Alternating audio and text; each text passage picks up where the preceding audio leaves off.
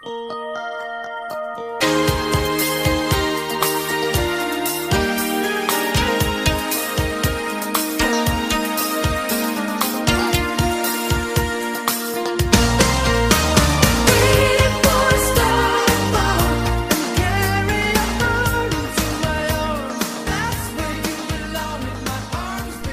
Grapple fans. It's time once again for two different generations of professional wrestling fans to go through every match that Dave Meltzer of the Wrestling Observer has rated 5 stars or higher, watch what of it we can, and give it our appropriate personal ratings.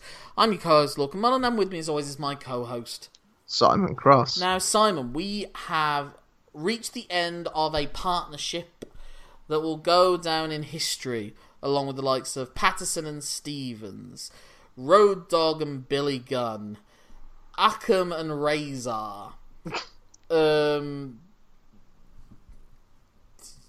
Vince McMahon and Moral Duplicity. It's the last match involving Misawa and Kobashi teaming up together as they team up with a young lionish of All Japan at the time, Satoru Asako, to take on their regular rivals Toshika Kawada and Akira Taue and their team partner Tamon Honda.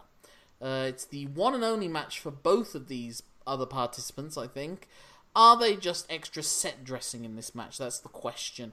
Because we've had a few in the past where the All Japan 6-man tag has been a popular staple of this series so far. One of our very favourite matches for a while. Your favourite match on this list for the longest time was Misawa, Kawada and Kobashi against Tsuruta, Taue and Fushi. The shithouse Fushi. Thank you. Well, this time, yet again, we had one with Jun Akiyama and Yoshinari Ogawa, and we did say neither of those were really adequate replacements for Fushi and Tsuruta. And I think you'd agree with me, Asako and Honda aren't adequate replacements for Akiyama and maybe even Ogawa in this match. Of what we've seen. We should also precede this by saying we only saw about less than 2/3 of this match. It's just under 2/3, yeah. It comes in at about the 10-minute mark of a 25-minute match. I mean, they're fine as wrestlers, but look at what they're in the ring with. It's really difficult. Yeah. Well, we were saying, if Akira Taue is the Ringo Starr of pro wrestling, what are these guys? These are the Pete Best. These guys aren't even the Pete Best and Stu Sutcliffe of it. These are the Road Warrior Heidenreichs of the Road Warriors. These are the low level strip acts in Berlin that performed in between 3-hour Beatles sets. Or Hamburg, sorry, not Berlin. Hamburg was where they honed their craft. What I will say about this, though, one of the things that I've loved about the 6-man tags, especially compared to some of the epics, we had as close as we came to being very critical of a Kawada Kobashi, Misawa, Taue. I know I've got those muddled up, but you know what I mean. A tag match involving them was the 60-minute one that went a bit too long and the pace was slow. This is at a cracking pace from the start. Misawa in particular seems to be going all guns a-blazing in this match. They're all just sped up. Mm. Unlike that dead air. One second. So I'm had to yawn. Was this match yawn-inducing to you? You can leave that in now. It wasn't yawn-inducing. It's just it didn't feel very important, did it? It felt like a house show. Yes, I mean I think it was taped for television. Yeah. You see a very tail end of, I think, a noodle commercial at the start of the thing we used. That dude seemed very happy to be. That dude seemed very happy to be eating his noodles. It's one of the matches where you just kind of like, was Dave Meltzer watching something completely different to us, like the Giant Baba 6-man tag match.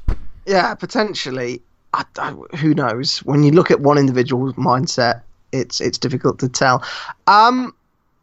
I do want to expand on a point that I thought about during this match.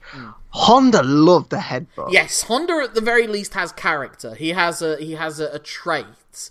Yeah, Darko was just kind of like a poor man's Tsuyoshi Kikuchi in that he's like supposed to be, I guess, the plucky junior heavyweight because he's noticeably smaller than everyone else in this match. He looks like he's about 5'6", 5'7".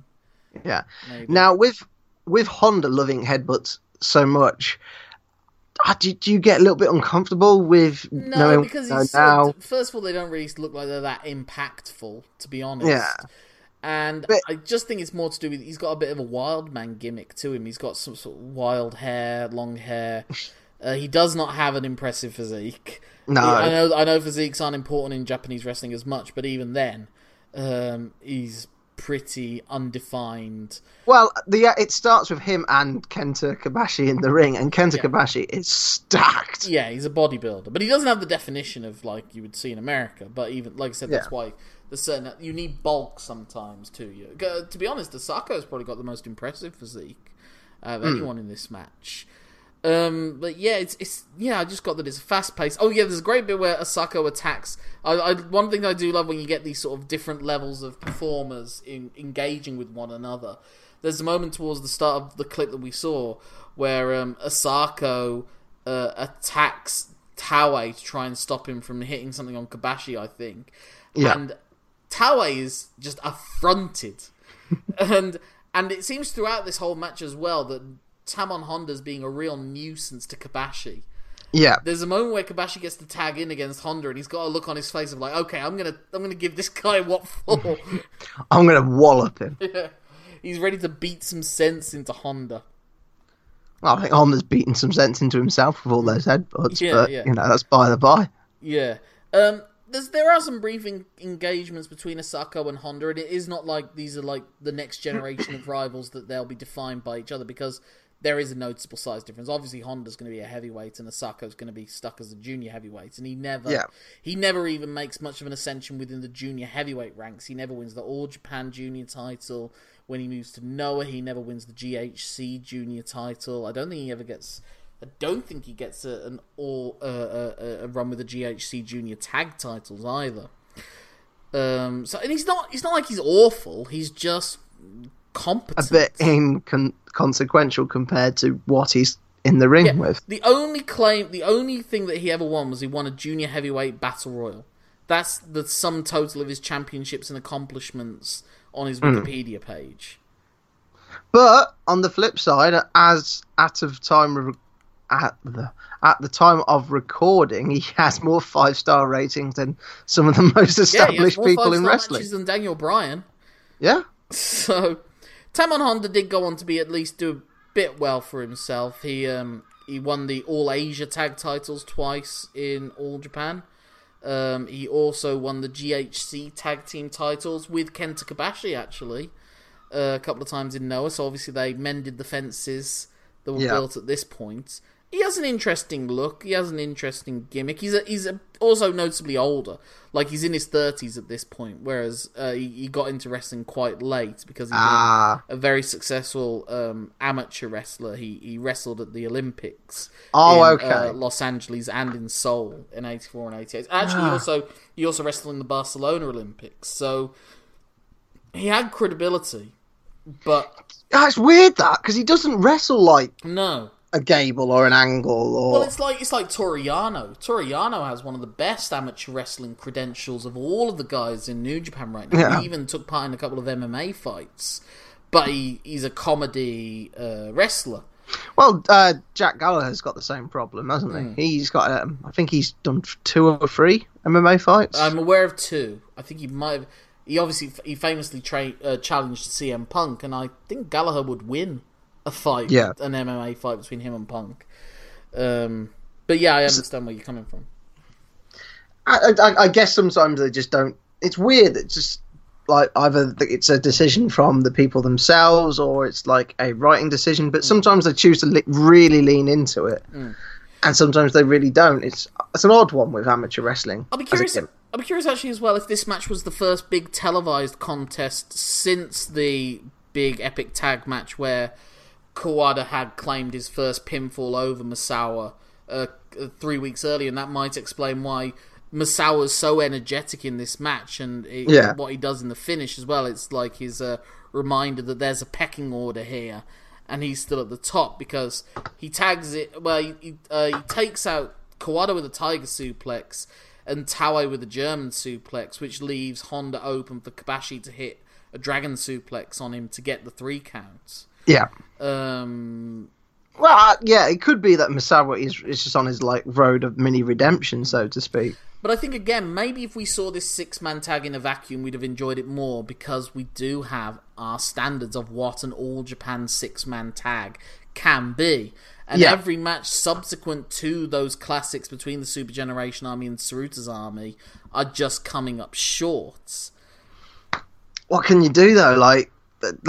There is a standard to set, and all you can do is beat it. We can't really make an excuse. Yeah. The next 6-man tag match that will be covered on this is the Dragon Gate match in Ring of Honor. And that's an entirely different kind of wrestling, an entirely different kind of 6-man tag. So that's how many years as a gap? That's 2006, so that's just over 10... It's almost 11 years. There you go. In between. We do have we do have a 10-man tag coming up. But this is the last of the All Japan 6-man. So it's a shame it ends on this one, which is probably... Yeah. I don't know if it's the weakest. Yeah, it probably is, because I'd say it's the weakest. We had so much fun at the very least with Fushi's work in the 6-man tag involving Giant Baba. That was at least memorable. This one, yes. I mean, I'll struggle to remember anything that happens in this. Apart from the lime green trunks. Yes, those are so limey. Yes, very lime green. The colour and contrast back in those days, it's not 1080p we're working with here. No. So yeah, I guess pretty obviously I'm not giving it 5 stars. Even if we'd seen the full match, I can't imagine what those 9 minutes at the start would have made a difference. Yeah, unless literally it was just the best wrestling that's ever existed. It's a very well wrestled 15 minutes of fast paced action. Yeah, it's fun, but it's not. But it's not 5 star. No. But if people want to get in touch with you, Simon, and explain why it is 5 stars, you incompetent, how can they do so? They can get in touch with me on Twitter, where I'm so known as Simon Cross Free. Free for the number of times I fought during this match that Honda probably will end up giving himself brain damage. My name's Lorcan Mullen. That's Lorcan Mulla for Asako, N for the N in Honda. That's my email address as well, if you put in @gmail.com at the end of that. Facebook, Instagram, Twitter, Letterboxd, etc., etc. Maybe I'll even get on that MySpace everyone's going wild about. If you want to get in touch with the show, it's lmtys@gmail.com. If you want to follow us on Twitter, that's our Twitter handle as well, LMTYS. Our next match, we are back in the world of Joshi, but we only have 2 more matches left, and that's the last 2 Joshi matches we have to look forward to. I look forward to them. Simon, maybe not so much. We'll have to find out.